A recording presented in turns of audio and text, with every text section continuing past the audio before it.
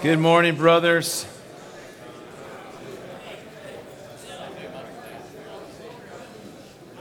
And let me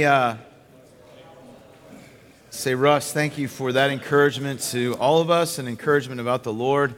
And Russ is a dear brother in the Lord to me. And though I know he, along with all of us, long to be in heaven, but I am thankful, at least for selfish reasons, that God decided to leave Russ with us for a while. Because at least for me, great encouragement he has been in the last couple of years. So thankful for that. And I am thankful, as Russ said, for James being here. James, why don't you wave at us so we can see where you are? We can't see you behind the piano there thing. Very grateful for James' ministry among us. Yeah. James came to Memphis and to Second Presbyterian Church through our Fellows program, which is, if you don't know, a program for college graduates to come to be mentored both in biblical Christian worldview and also in understanding their Bibles, mentored in their chosen field of work, also mentored just in soft skills, relationships, team building, conflict resolution. Really an incredible program that was started many years ago up in Virginia.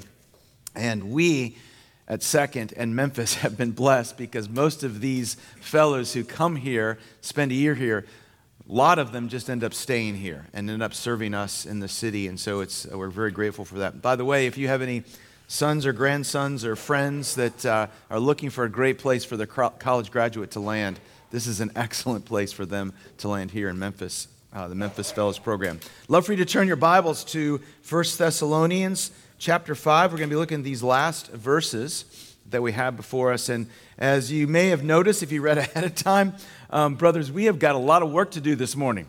This passage is packed full.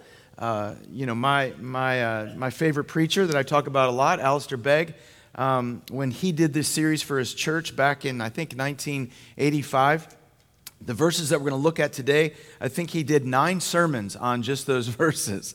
So he was no help to me because I was like, you're saying too much and this isn't going to be any good for me at all. But I do love what we have before us. And though we have a lot of work to do today, I thought to myself, you know what's beautiful? The men of Amen, they can handle it. They're here for work. They're here to look and dig into these scriptures, and they can digest these things quickly. The other thing I want us to notice, though, before I read, because we're going to be reading these final instructions, which is just a staccato of imperatives that Paul gives. He's saying to this Thessalonian church that he's only been with for 3 to maybe 4 weeks, that he spent time with them, and now he's getting the opportunity to write them. And he has these instructions based on, after addressing the theology of their life in Christ and the return of Christ and some of the concerns he has, he now encourages them with actions that are based on their relationship with Jesus. And that's important for us to understand because all of us, whether you are in the church of Thessalonica or you're here this morning, our tendency is one, like as we said last week, to skip past, to go from the knowing, what we know about God, and go straight to the doing, and then create this contractual relationship with God that's just based on a set of rules or a set of imperatives, and to miss the being part. But if we look at the context here in the chapter that we have before us, or the verses that we have before us, you'll notice that it's right after verses 9, 10, and 11 that he goes into these instructions. So in Paul's mind, and it needs to be in our mind as well, Paul is thinking of these things in terms of verse 9, for God has not destined us for wrath, but to obtain salvation through our Lord Jesus Christ, who died for us, so that whether we are awake or asleep, we might live with him. It's in Paul's mind that the things he's about to tell them, the commands he's about to give them, are based on their already established relationship in Christ. This isn't so that they can have a relationship with Christ. It's not even necessarily so that God would love them more. It will help them understand that they are loved. They will enjoy the benefits of that relationship. But clearly Paul is stating the relationship is established. And now from here, we're going to go ahead and talk about the commands, these directions in your life. So just like we said last week, When Paul is asked the question regarding the return of Christ, his answer doesn't start with activity. His answer starts with identity. And same thing here. As we look at these imperatives, and there are many of them, you can see the notes are a little more extensive because there's stuff here we cannot miss. But the point is this: Paul begins these things with our identity in verses 8 and 9 and 9 and 10, and then out of our identity comes this activity. So let's read 1 Thessalonians. I'm actually going to start us in verse 11, even though we used that last week, because I want us to see that these things are connected. So verse 11, 1 Thessalonians 5, Paul writes this: "Therefore, encourage one another and build one another up just as you are doing. We ask you, brothers, to respect those who labor among you and are over you in the Lord, and admonish you, and to esteem them very highly in love because of their work. Be at peace among yourselves. And we urge you, brothers, admonish the idle, encourage the faint-hearted, help the weak, be patient with them all. See to it that no one repays evil for evil, but always seeks to do good to one another and to everyone. Rejoice always, pray without ceasing, give thanks in all circumstances, for this is the will of God for you in Christ Jesus. Do not quench the Spirit. Do not despise prophecies, but test everything. Hold fast to what is good. Abstain from evil, from every form of evil. Now may the God of peace himself sanctify you completely, and may your whole spirit and soul and body be kept blameless at the coming of our Lord Jesus Christ. He who calls you is faithful. He will surely do it. Brothers, pray for us. Greet all the brothers with a holy kiss. I put you under oath before the Lord to have this letter read to all the brothers. The grace of our Lord Jesus Christ be with you." I've put these imperatives for us, or this passage, and most of it are imperatives, in 4 different categories, as you see in your notes. And the first category has to do with responding to our spiritual leaders. This is about our spiritual life. I've entitled it, using the very phrase that's there in verse 18. This is the will of God for you in Christ Jesus. And we saw Paul say the same thing in chapter 4, verse 3. He says, "For it is the will of God, your sanctification." So it is God's will. You want to know what God's will is for your life? You want to know God's will for you in the context of the church, the family, your own spiritual life? Here we have a good chunk of that, a good understanding of what God's will is for us. So first of all, he talks in verses 12 and 13, tells these Thessalonians how to respond, how they should respond to their pastors and to their elders, how they respond to their spiritual leaders. Some of you may know or be aware of these statistics, that there has been a massive uptick in the amount of pastors in the United States who are seriously considering leaving the ministry. And this has occurred just in the last 2 years.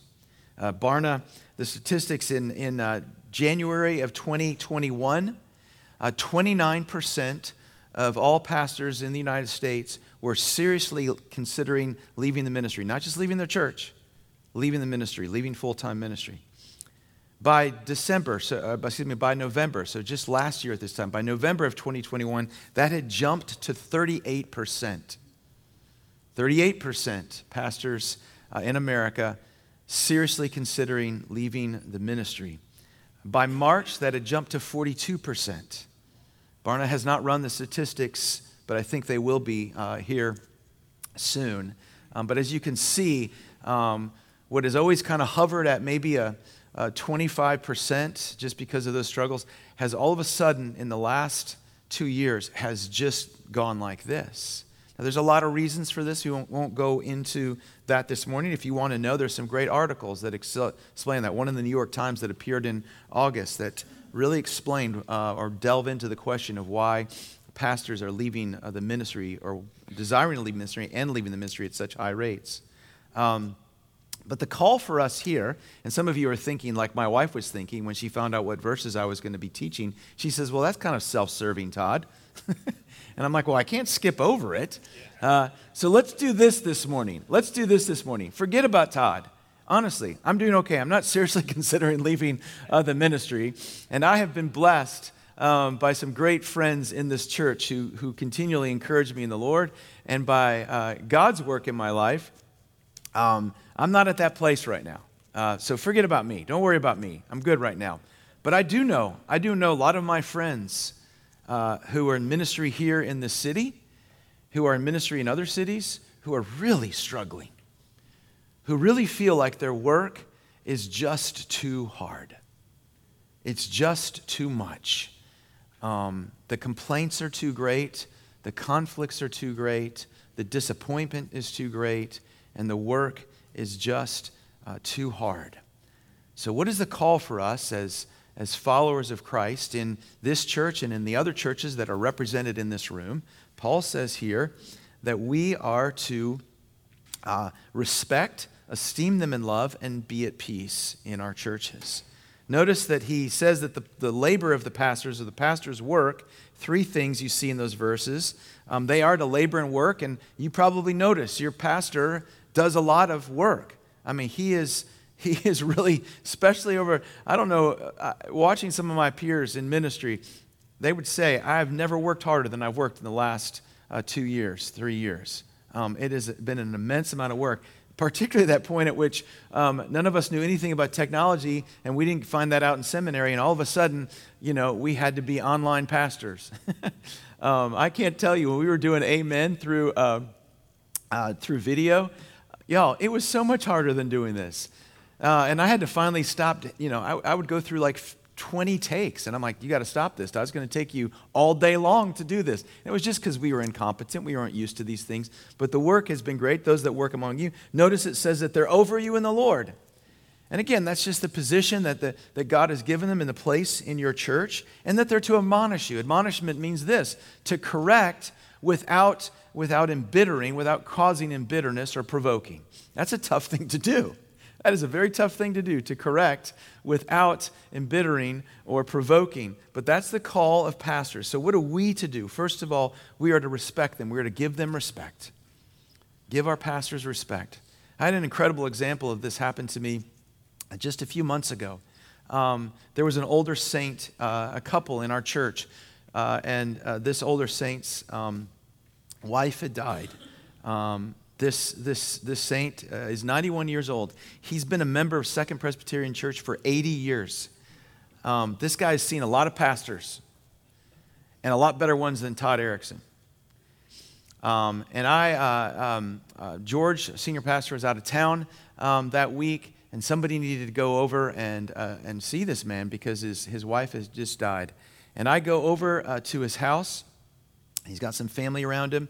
And this is a guy that deserves all of my respect, right? Like all of it. And again, he's seen a lot of pastors. And I'm pretty sure that this guy hasn't always agreed with everything I have chosen to do or the decisions we made about what we might be doing in this church. And I walk into that living room. And by the way, 91 years old, it's a little hard to get up off your couch too, right? Like it's not, I feel like I need to walk in and just kneel in front of him and say, how are you doing? That's what I'm thinking. Instinctively, and it was one of the most humbling moments for me ever, he demanded that the people around him get him up. He got up, shuffled over to me, grabbed my hand and bowed down and said, "Thank you so much for being here, Pastor." I thought to myself, wow. God, make me like that man. I did not deserve the respect that he gave me in that moment. I didn't. But here's the key. That wasn't what was at issue. That was what was an issue for this saint. What was at issue for this saint is this is what God's word says to do. So that's what I do. I love that type of obedience, that kind of respect. Notice too, it says esteem and love. I think this is important, esteem and love. This doesn't just mean that, esteem of course means to honor, and it is hard to translate. Does it mean esteem and love when you look at it in the original Greek?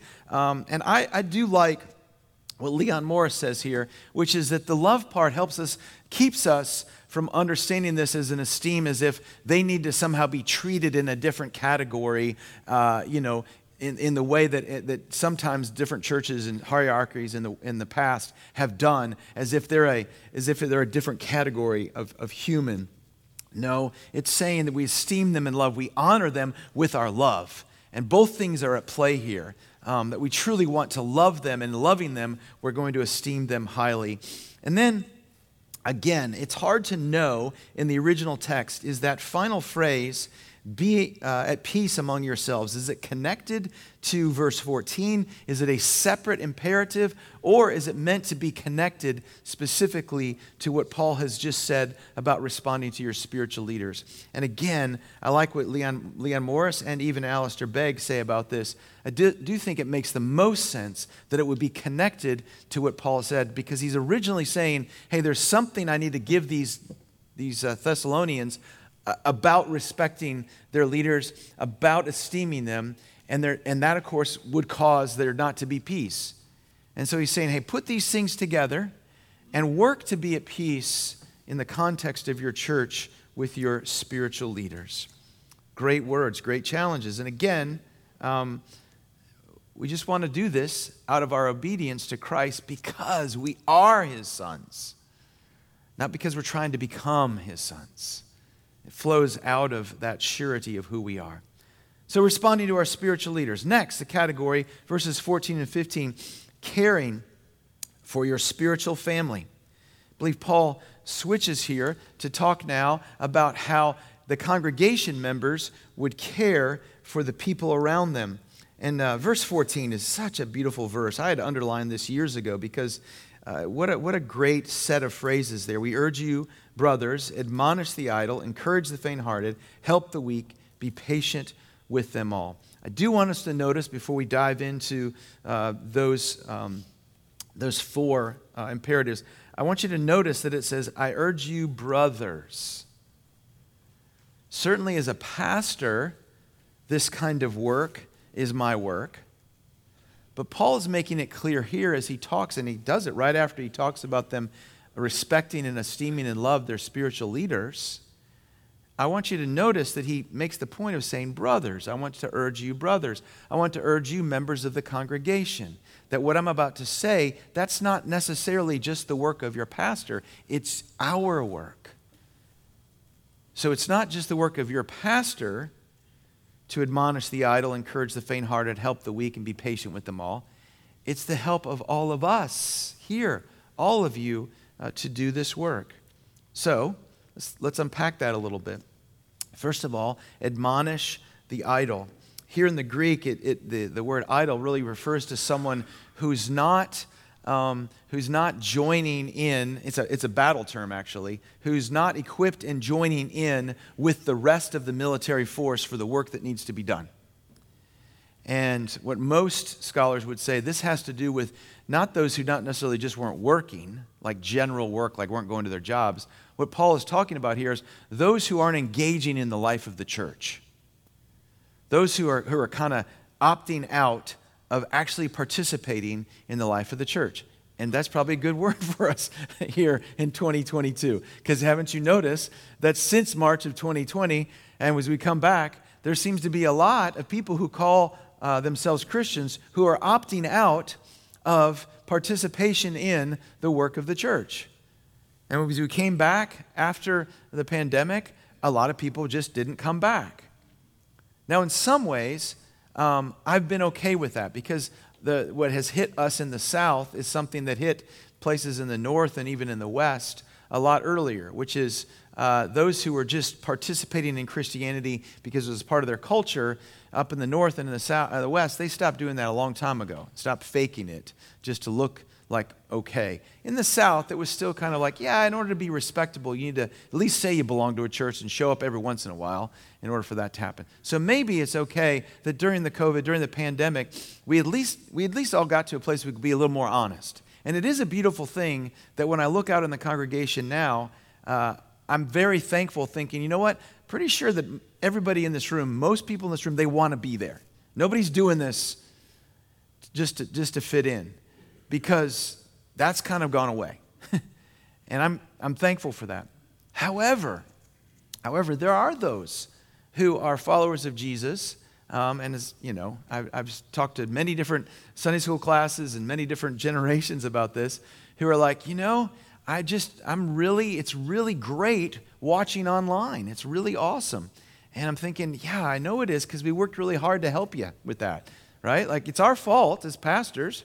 You know, it used to be at Second Pres that if you watch the service online, it was just like a camera in the corner, right? It was like you were kind of peeking in, looking in the room. And then during the pandemic, when everybody couldn't come to worship, we worked really hard to help our congregation members worship in their living rooms. You know, so we made it really interactive and really helpful to lead in worship in that context.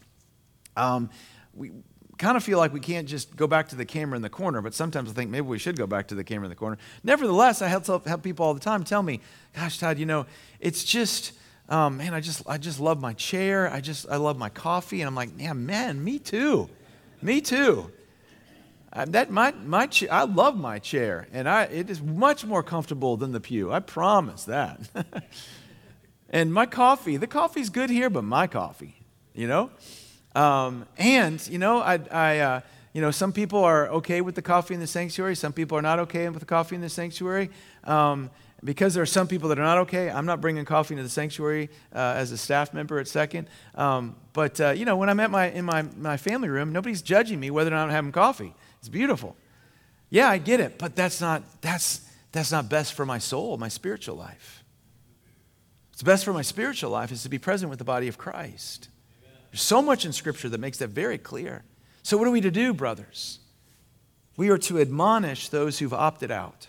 Like, not the pastors, you guys. And remember, admonishment means to correct without provoking or embittering. It's a tricky task. It takes the work of the Holy Spirit. It takes wisdom. But it takes courage because you can't opt out of the admonish part just because you're wanting to not embitter and provoke. So we're called to do that. We're commanded to do that. Admonish the idle. Encourage the faint-hearted. Encourage the faint-hearted. Faint-hearted here, of course, and that's a great word, a great English word. Those who have lost courage, are disappointed, are just feeling like this faith thing is just not, either they face suffering that has caused them to wonder if God really cares about them, or they're facing suffering in the midst of it and thinking, I don't know how to pray, I don't know how to do this. It's just those people that are struggling with their faith, that are struggling with a sense of truly their heart is faint. Their heart feels like it can't handle it. And we're called as brothers in Christ to come alongside each other, to notice the faint-hearted and to intentionally to go towards them to encourage them. And then it says to help the weak. And the weak here are those that just don't get it, whose faith has actually been not just is struggling, but is kind of shattered. Those in our church who are just feeling completely weak spiritually. We're supposed to help them. And the word help here in the Greek, I love it. It actually is a word that means hold on to hold tightly to. So the command here is that we are supposed to see those in our churches who are weak in faith, and we are to go to them and hold on tightly to them. We are to not let them go. I even shared this with a brother the other day who is really weak in his faith. And I told him, because I've heard other older, wiser men in the faith say these same things. I told him, I said, hey, I know you can't seem to lean on your faith right now. Lean on my faith. Lean on mine. And let's walk together. And that's what I think is called to here. That you would even look at a brother and say, hey, just lean on my faith right now. Right? Let's just you and I walk together. And that you would hold on to them. And then, of course, what a great, the honesty of Scripture is just so beautiful. That last phrase, be patient with them all. Why does Paul have to say that? Because these are people that are really hard to be patient with. That's why. I mean, Paul's just like saying the obvious. It's really hard to be patient when admonishing the idle. It's hard to be patient when encouraging the faint-hearted. It's hard to be patient when you're holding on to the weak and you're wanting like, hey, come on, let's see some progress. Let's get in here. Let's go. And you think, gosh, I've been doing this for several weeks. And Paul says, be patient. Patient with them all. Patient with them all in the body of Christ. And then he goes on in verse 15, continues with these imperatives. And he says in verse 15 that there's going to be no retaliation, no revenge taking among us. And this is important. The whole call for us to admonish, meaning to correct without provoking and without embittering. And then this call here of no retaliation. This is, I think, a very helpful thing for us in our context. Again, the outside world around us in America has gotten less and less civil in its interaction. And people are just drawing up sides and considering how to fight each other. I even was watching a news program a couple days ago, and the discussion on the news program was, okay, well, this political party, and I'll leave the names out, this political party seems to be fighting with throwing jabs and doing this. And then the other discussion is, should this political party go ahead and respond to that because this political party is throwing punches and getting stuff done, and maybe this party, if they're going to get stuff done, is going to have to start throwing punches. And I thought, what a dumb argument. But you know what? That's just where we are. Here's what we got to guard against, brothers. That can't happen in our churches. We've talked about this. We do not use the world's tools for discussion, debate, and disagreement in the church. God's given us clear instructions on that. Turn over in your Bibles to Matthew chapter. This is Sermon on the Mount. We did this when we studied Matthew. Matthew chapter 5. And listen to the words of Jesus as he speaks about these things. Matthew chapter 5, beginning at verse 38. Jesus says this, you've heard it said, that it was said, an eye for an eye and a tooth for a tooth. But I say to you, do not resist the one who is evil, but if anyone slaps you on the right cheek, turn to him the other also. And if anyone should sue you and take your tunic, let him have your cloak as well. And if anyone forces you to go 1 mile, go with him 2 miles. Give to the one who begs from you, and do not refuse from the one who would borrow from you. You've heard it said, you shall love your neighbor and hate your enemy. But I say to you, love your enemies and pray for those who persecute you, so that you may be sons of your Father who is in heaven. What is the point that Jesus is making here? The point he's making here is that we need to lead with mercy and grace in conflict. It doesn't necessarily, there's plenty of places where we're called to correct, but it always says, or almost always calls us to correct with gentleness. And clearly, Paul in Thessalonians is saying we do need to admonish, you do need to correct. You can disagree, but we're being called to always do that, leading with mercy and grace. Again, as we apply these things to specific situations, we have to be careful in recognizing our motives. And while I may be called as a Christian to defend your honor, I'm not necessarily seeing it in Scripture that I need to mount a great defense for my honor. I need to entrust that, as we see in Psalms David doing. I'm going to entrust that to the Lord. I'm going to walk in obedience, but I'm not going to punch back. I'm going to trust revenge to the Lord. Now, I may be called to, as a follower of Christ, to stand strong in order to protect your honor. But I got to make sure that I'm leading with mercy and grace when it's me at stake. That's got to be where we pursue. And Paul is bringing this out. That's got to be our default. Don't repay evil for evil. And then he goes on. But seek to do good. And actually, it would have been a better word to translate it. It would have been better translated kindness. Seek to be, and Paul does this in several other places, seek to be kind to one another. And then he adds, to everyone. Seek to be kind to the brothers, but seek to be kind to everyone. I love how Paul says it in 2 Timothy chapter 2. This is about correcting your enemies, those who are against you. So 2 Timothy chapter 2, verse 24. Listen to what Paul writes here.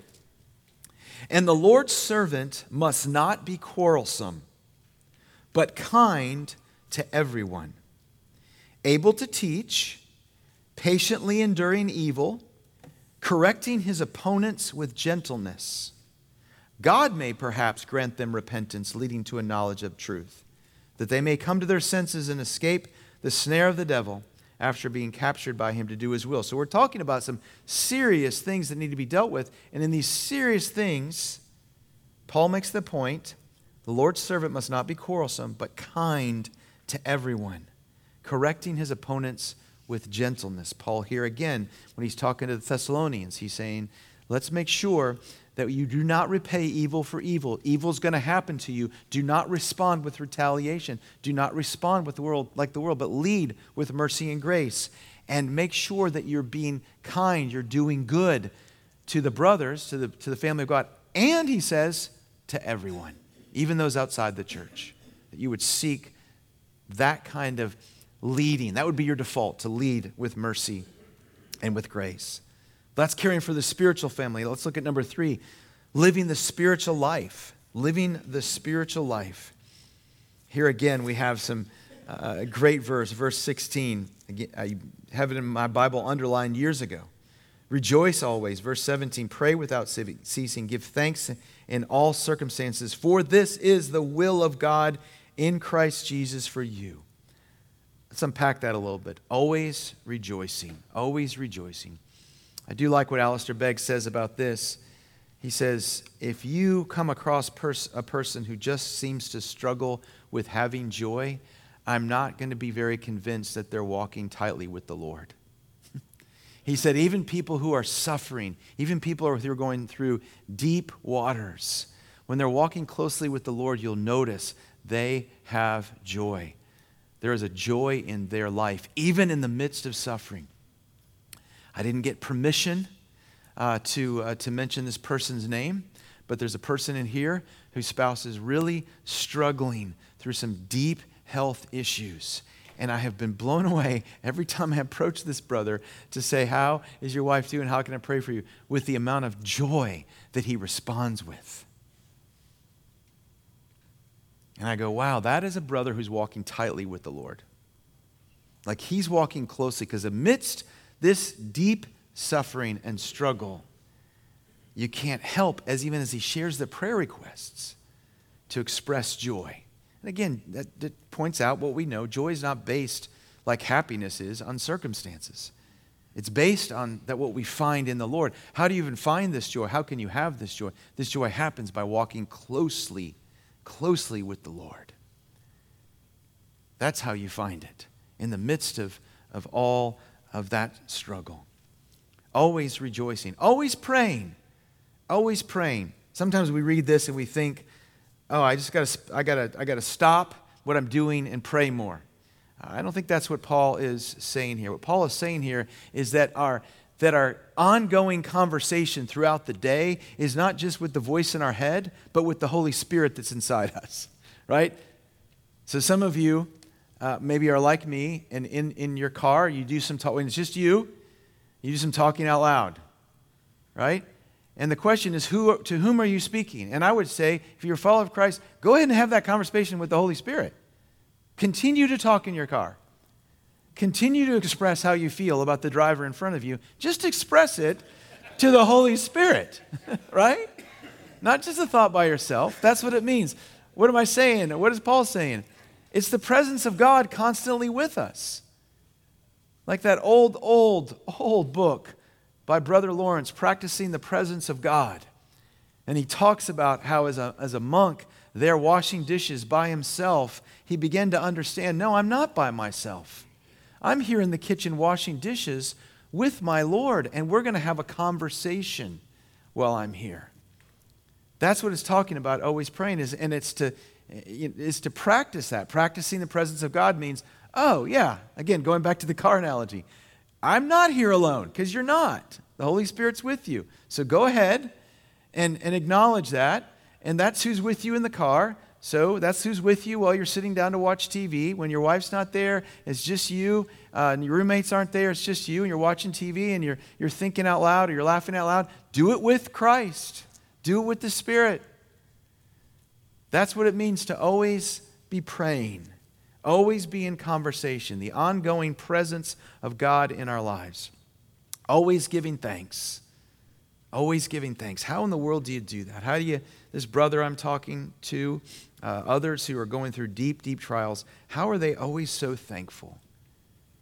I think it just comes down to this, brothers. I think when you finally get to the place where you're happy that you have Jesus and you truly don't need anything else, you can always give thanks. Amen. And that's where you got to be. One of my favorite Psalms is Psalm 73, and the Psalm starts out with, surely God is good to those who are in Israel. And then he goes on and goes, but the good isn't happening to me. The good is happening to everybody else. He says the other guy who isn't following God, they're getting everything. I mean, they're rich. It even says they're good looking, like their bodies are good looking. And everybody listens to them even though they're mocking you, God? Why? And then he says, certainly I have kept my faith in vain. Like I've been following you. It's just been in vain that I have been following you. And then it says he didn't understand these things until he got into the house of the Lord. And then something changes. But it's fascinating what changes in this. It goes from the beginning, him saying, truly God is good. And at the end, he says, at the very end, verse 28, but for me, it's good to be near God. What happened? Did his circumstances change? No. His perspective of what is good changed.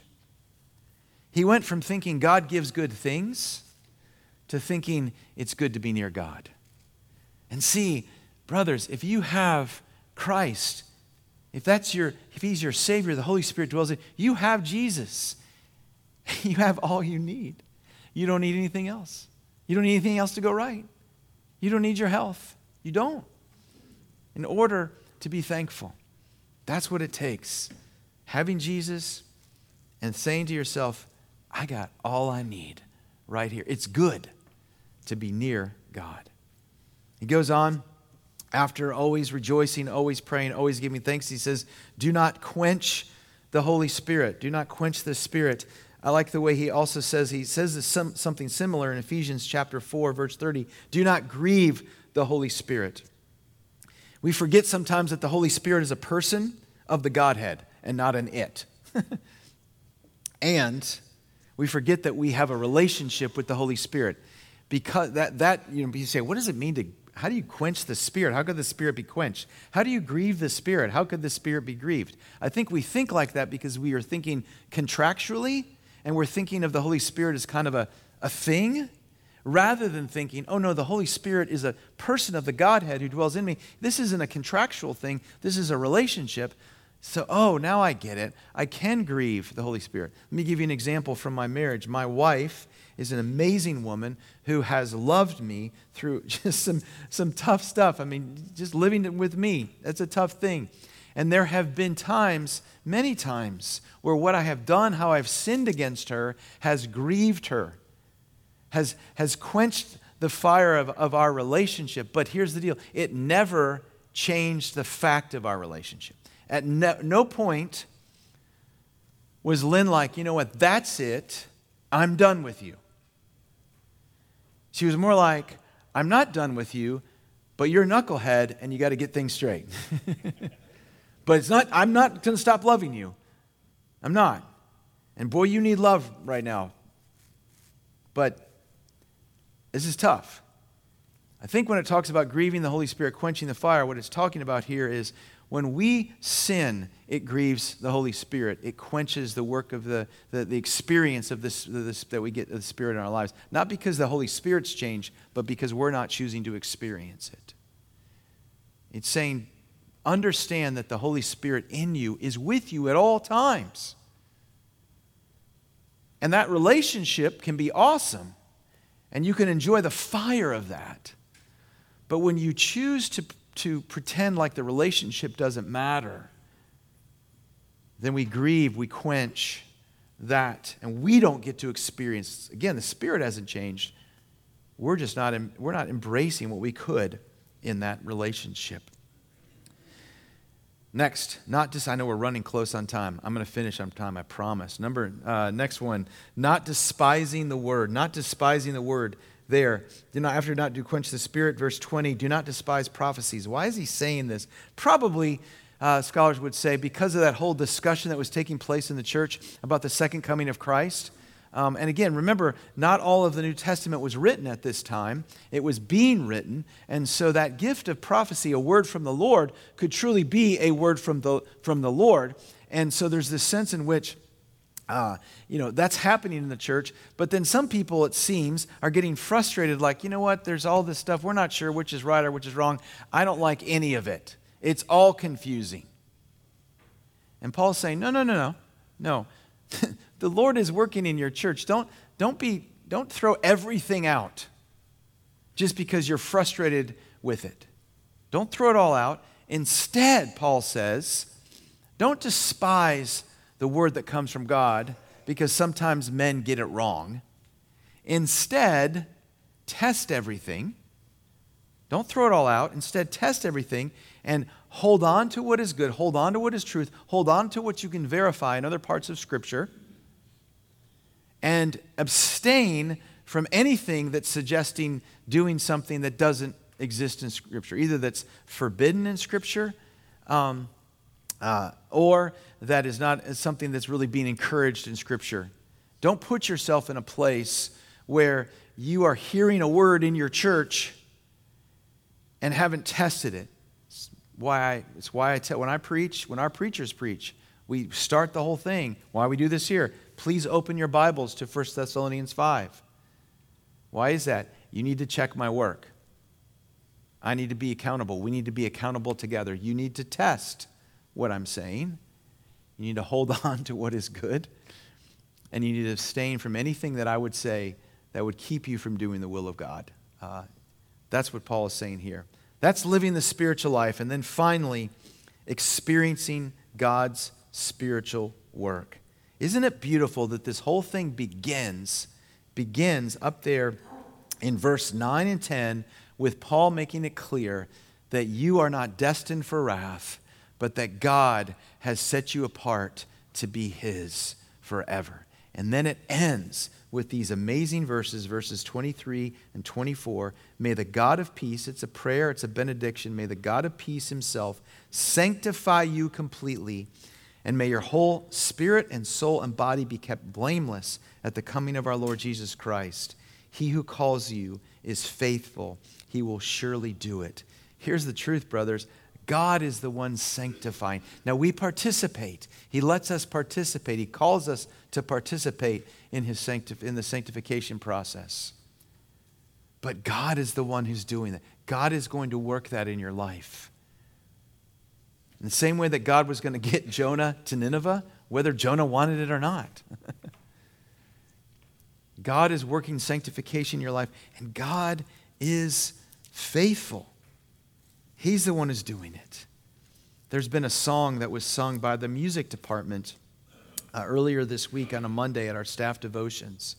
That's a song by C.C. Winan called "The Goodness of God," and the chorus of that song has just been kind of on repeat in my head because it's just beautiful truth from God's Word. The chorus goes like this: because all my life you have been faithful. All my life you have been so, so good. With every breath that I am able, oh, I will sing of the goodness of God. And what's been moving me is, again, the beauty for those of you that are my age and older, so 57 and older. We've lived long enough to go, you know what? That's true. All of my life, God has been faithful. I haven't been, but He has. And all of my life, He has been so, so good. Didn't always understand the goodness. But more and more I'm understanding His goodness, His patience with me, that He is sanctifying me, that this spiritual work is a work that He is doing. It's interesting to note that they found,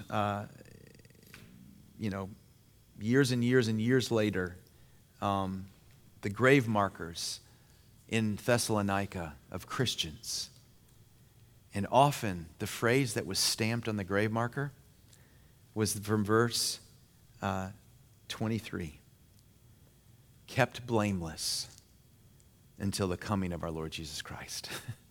The exact words of this particular passage of Scripture stamped on those graves, kept blameless until the coming of the Lord Jesus Christ. That is the surety for you.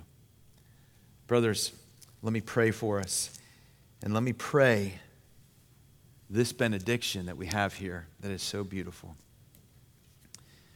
May the God of peace himself sanctify you completely. And may your whole spirit and soul and body be kept blameless at the coming of our Lord Jesus Christ. Because, Father, you who have called us, you are faithful, and you will surely do it. We make this prayer in the matchless name of our Savior, who has secured for us not only our righteousness, but our eternity. It is in his name that we pray. And all God's people said, Amen. Thank you, brothers.